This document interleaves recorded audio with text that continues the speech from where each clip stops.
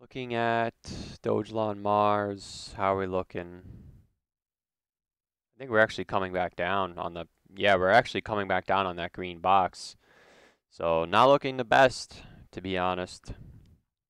We'll see what happens. A break below this green box and there's nowhere else for it to go, but most likely back down to the bottom at 681, which it looks like that's what's going to happen because it looks like we're in here somewhere. So even one last final wick to the downside, back down to 6 and change, and then something like this, I think would obviously be extremely bullish because that would complete the summer pattern. But once again, as I said a couple of videos ago, I'm no longer trying to predict the moon, crystal ball theory. So even if we capitulate down like this, we could rally back up again and then come down a third time. So the only thing that matters is this macro market structure at 665 and change, this 665 down to 6.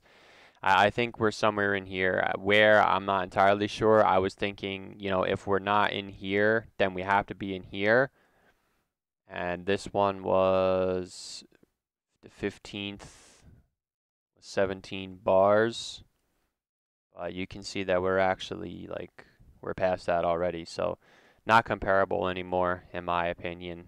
I would say 771, a break below 771, and we're going to flush down to 6-7 probably, or most likely. So it looks like it is likely. So just keep an eye on that 7-7, or yeah, 7-7 basically. Can't be bullish until we get back over 8-4, and then once we break over 9-5, then we can start looking at higher moves, back up to 11 and change, and then we'll start getting bullish. We'll start getting really bullish, but it doesn't look like that's going to happen for a while. So yeah, I mean, I really don't have much to say. I mean, 771's the price to watch. A bounce back up to 9.5, something like this is on the table, but it looks like it wants to go like this, honestly, for one last capitulation. So it'll be interesting to see what happens if we do actually take out this 7.7. So the 7.7 is the price to watch. Until then, it's just going to keep going sideways, stuck between a rock and a hard place, 8.4 and 7.7. So best of luck. As always, just my opinion. None of this is financial advice. You always have to do what's best for you. Actually, I do want to check weekly, see how we look. I mean, it's not looking hot.